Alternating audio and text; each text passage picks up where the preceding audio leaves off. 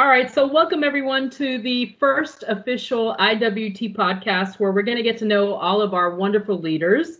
And today we have with us Brad Westley, and Brad is going to give you a little bit of insight into what he does, as well as give you some information on what we might be able to be doing with the business as we move through this COVID-19 situation. So with that, Brad, how are you doing today? I'm good. Thanks for having me. I didn't realize I was the inaugural one, but we'll give this thing a go. You're the first guinea pig, so thank you for doing that. Excellent. So with that, tell me a little bit about yourself. Tell me some cool stuff and just personal fun things that you like. Brad Westley, as Joe had told us, live in Omaha, Nebraska. Grew up in Chicago, spent some time in Dayton, Ohio, then the Quad Cities of Iowa and Illinois, and then moved out to Omaha, where I live right now with my wife, 2 children, oldest daughter, Brooke, younger son, Chase, and my wife, Tracy, and 2 dogs, Rizzo and Wrigley, which would be an indication that I am a Cubs fan. So we're living the baseball dream here right now. Very cool. So, and what's your position? What do you do for us at Solenis? So I'm the regional sales director over the central portion of the United States. So if your kids, for the most part, were to take a Midwest geography test, all the states that they would outline in that are what I'm covering, with a couple of the southeastern states or SEC conference added in there as well. Okay, cool. And how long have you been with Solenis? 9 months now, almost 10. Yeah. You think? It's been great, yeah. So where did you come from? Give me a little bit of background where you actually came from. So most recently I was at GE Betts, GE Water, Suez. I was there for 18 and a half years. Started in the Quad Cities, oddly enough, as a rep in a middle market area. We were all middle market. I started my career with Nalco in Dayton, Ohio as Unisolver middle market, and ended up working my way through regional engineering, and then out to Omaha as a district/area manager, and then started getting more involved in heavy industry activities, refining, mining, and power generation, and realized you get paid a whole lot more for the same amount of work as you do in middle market as I did in that industry. So it was interesting learning, the differences. So I've gotten to see the business from both sides. And now, even though most of my time in the field was spent in middle market doing that stuff, managing and supporting the team from a heavy industry perspective, I've been almost equidistant in my career. So half of it was in middle market type businesses and the other half in heavy industry. And it was great to have that broad stroke and brush of all that information, because now as we play in both sides of that here, I'm able to draw off both of those experiences, and it's been great. Cool. So being that you were middle market, you said something was a big part of your background. I was also in what was Betts and Tech back in the day. Okay. And way back. So tell me a little bit about some of the nuances. I mean, you mentioned, you get paid a lot more money for this larger industrial account. Sure. What do you see? I mean, is it easy for somebody to move in from that, more middle market chiller type application into a really high industrial region? I think for me, when they asked me, because I was the district area manager over a middle market division, and then as we became one group and took them both on, initially I was really apprehensive, like, Jesus, I don't even know what an API is. I don't, if I see one of those, I typically run, right? Like, I'm in the wrong spot. I knocked on the wrong door. But as you get into it, it's no different than any other industry, right? Even in the middle market, when you're going to call on a food plant, you kind of want to understand their jargon. And if you ask just the right questions, you can kind of pick up on those things. And it was the same way in the heavy industry, like even calling on power plants, right? You're typically nervous. They're spinning a turbine at ultra critical pressures, but there's not a lot there anymore for us to do, right? There, as programs evolve, you're putting oxygen in. Who would ever thought you would have told someone, yeah, you're going to actually put oxygen in the system now? People freaked out when I started. You want to make sure they had some sort of residual. But in a power plant, for example, especially a coal-fired baseload power plant, it's just taking the steam and condensing it, right? To make it go around and help pull the vacuum. So there weren't really a whole lot of differences. The things that they wanted were the same things that a middle market plant wanted. I mean, did you need to know a little bit more? Maybe you had a chemist that wanted to get down into what I call the dimethyl chicken wire. I mean, all the bonds look like just chicken wire strung out, right? In the Midwest here, when you eat chickens, that's what we call it. And they usually get a chuckle out of that. But and then you can call someone in smart for that, right? They don't care that you necessarily know that, as long as you can get them the answers and are present. I found that it wasn't that hard, and especially from a managerial perspective. If they knew you were there to support those guys that they had, then it really was kind of a non-issue, because it's hard to be an expert in everything, right? Even just from the water treatment perspective, you never really know everything. But by and large, your customers don't expect you to know everything. They just want to know that you have that support system, right? That you can go get those answers. And if you commit to a time frame, hey, I don't know, this is what I think, but I'll get you the answer in 24 hours, then make sure that make it happen, right? Because then your say-do ratio goes up and you're building credibility with them. If you try to snowball a customer who knows what they're talking about, is maybe setting traps, then you're done, right? You'll never get in there. But by and large, if you're there for the right reasons, they'll give you the opportunity to earn their business, right? And you have to earn it. You can't just go in and right. I think you hit the nail on the head, though. It's all about having the relationship, about having that support system, and then knowing, right, that you have somebody you can call. Maybe it's somebody in applications, product management, support, whoever it is, but you can at least make that phone call. You don't always have to have the answer. So that's good. Yeah. So, tell me some things that a rep should be doing to either maybe try to get in the door during this COVID situation or be able to establish that relationship. So one of the things that we did was the sales call challenge. And it was initially, I was like, oh, I don't know if this thing's going to last long enough for us to be really morphing. Because I'd seen our competition, especially now, go try to do that probably a little early. Go with more technicians, have people that are in a perch looking down and not having the interaction. And honestly, we're winning against them when we go against them sizably, and have been, at least in where I've competed for some time. But as it went on and we got to see what Tom and the team was doing, it was really interesting. And coming out of that, getting those attention grabbers, doing those emails so that people don't click by it and click on it, really started making sense. And then as you heard coming out of that, people doing it and having success, there was one story, I think, from the Northeast where he hadn't been able to get a hold of this guy on the phone forever, sent emails, and bam, he's got a virtual sales call. So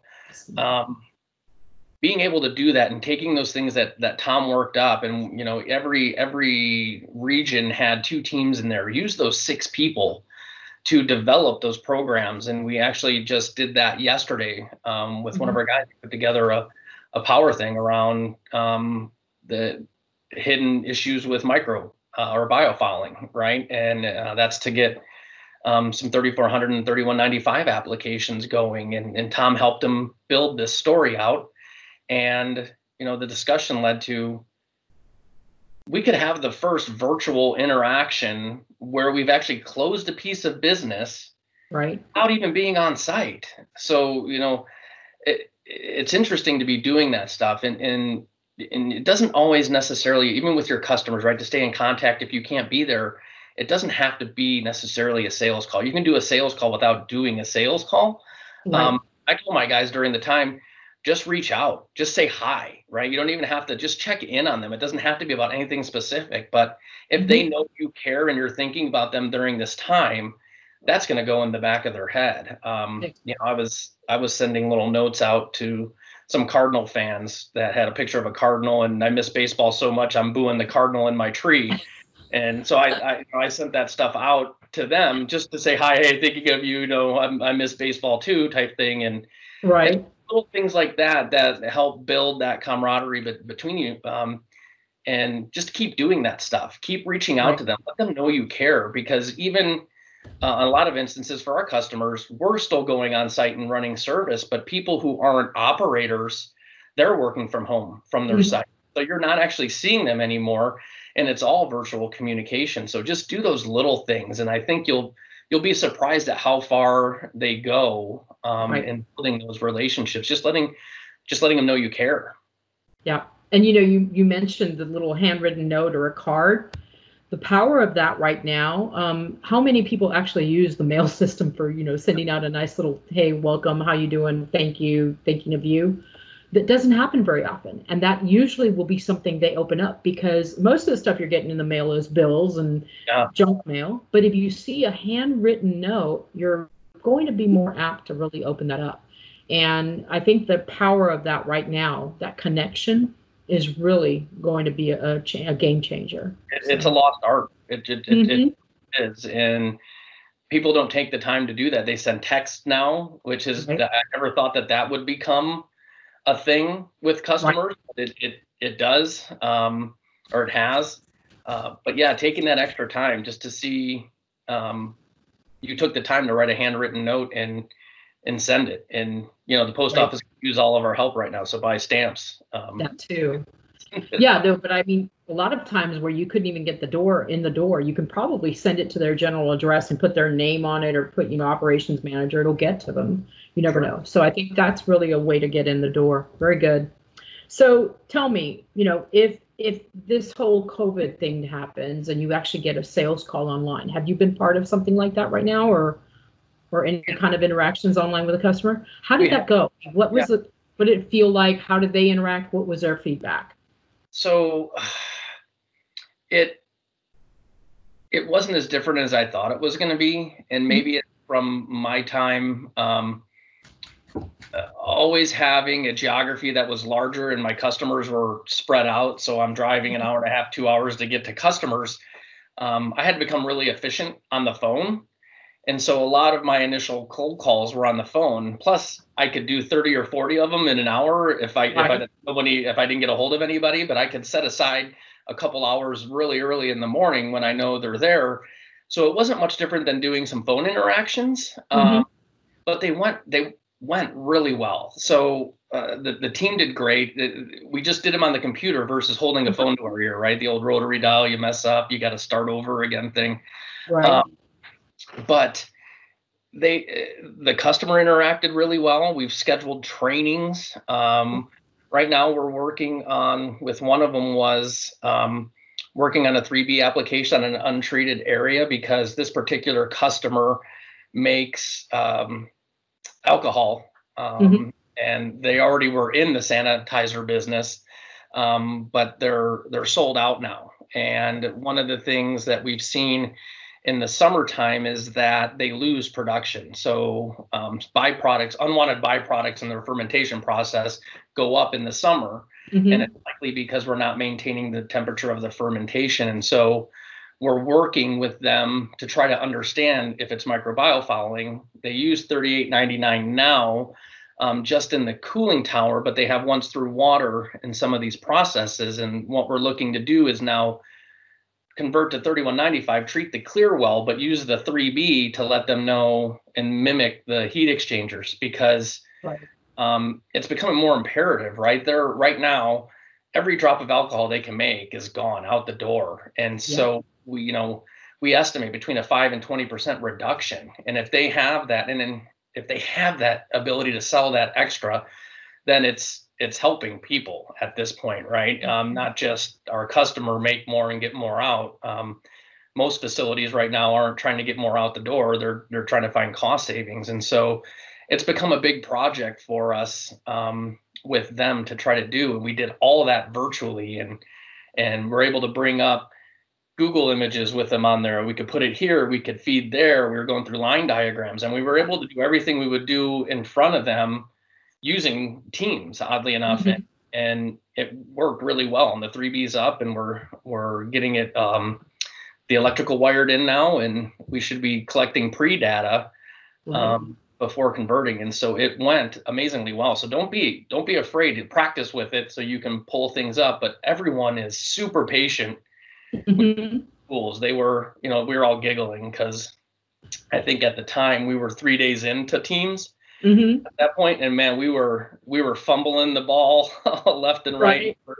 They were laughing too because 72 hours in, they understand, the customers understand, but man, don't hesitate to do it. It'll go much more smoothly than you think. Right. It was, I wouldn't hesitate. Just do it. I mean, go back to the old Nike days. Just do it. But that's a good, to me, the feedback is that the customer's feeling like the same thing that we are, right? So that's fantastic because it gives you that feeling, okay, we're all human. Yeah. They all put their pants on one leg at a time, just like I do, that kind of thing. So it takes that scary element out of it. Absolutely. Yeah. Mm-hmm.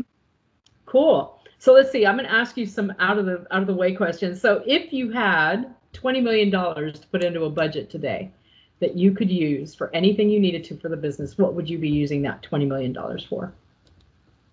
So I would say at least half I would continue to develop our digital platform, Mm-hmm. the ways of using and a lot of the tools we have now, just getting them in a nice package that we can display to the customer, right? So they either feel we're at or beyond what our customers can do. I mean, honestly, being in this business for 22 years now, some of the technology we have is just awesome. Mm-hmm. And being able to bring that into 3B, 3H, the monochloride, being able to bring that data in to one place and be able to show the customer this digital story and be able to monitor it, right? You get an alarm, you see that bio growth is going up, we'll hit it before it becomes an issue. Even with inventory monitoring, I mean, that can help the business from inquiry to order, right? So if you're able to track all of our inventories and that data gets back to planning, they know what's coming and what's not coming. There's just so much we can do with that. So to keep building out that platform and look at our process-based control is just, we're so far ahead. We just need to get it out in front of prospects, right? Because there's so much we can do for them. Right. The other half, probably start looking at where we want to play in heavier industries, bringing in some knowledge out of those industries. We have a great HPI, but maybe getting a bench in HPI so that we can leverage what we do with Marathon outside of Marathon. Look at other heavier industries, steel making. We already do a really good job in CPI. So just looking at other large industries, in mining we do well. Just looking at other large industries where there's big dollars that can really launch us is what I would potentially look at doing. So building the bench, I like that. Good analogy with your background there. So you've given us some really good advice. Any parting words or some words of wisdom that somebody has shared with you that you think would be great for everyone who's listening to have? Yeah, I would just say courage, really. Just have the courage to make those calls, and maybe an industry you didn't know, research it a little bit, make those calls. You'll find the people you're calling on in industries you feel good in they act the same as industries that you aren't in, and even in different parts of the country. people are still people, and they still, for the most part, react the same way. Are you going to occasionally run into the outlier and someone who's just not nice at all? Absolutely. But don't take it personally. I still, even going into meetings and stuff, I still get queasy stomach. I still have that, like, oh, geez. But if you don't have the courage to try, you'll never fail or succeed. You'll just kind of exist. And just to really try to step out of your comfort zone. I know it feels really weird and it's scary, but man, just try to give it a shot. I think you'll surprise yourself what you find, and just have that courage. Use the people around you, pre-call, plan, practice, role play, whatever, but just have that courage and get through that queasiness. That queasiness is good. That's the thing that really drives you, that unknown that really gets you out of your comfort zone. Because you can live in your comfort zone, but I don't think as a business we're going to get to where we want to be if we all stay in our comfort zones. And so try something new, have the courage. Cool. Very good. All right. Well, I really thank you for joining us today. And I want to thank everybody who listened. This was our first podcast, but again, there'll be many more coming down the road. So you all be safe out there and stay well. And good luck to everyone. Thank you. Hold on.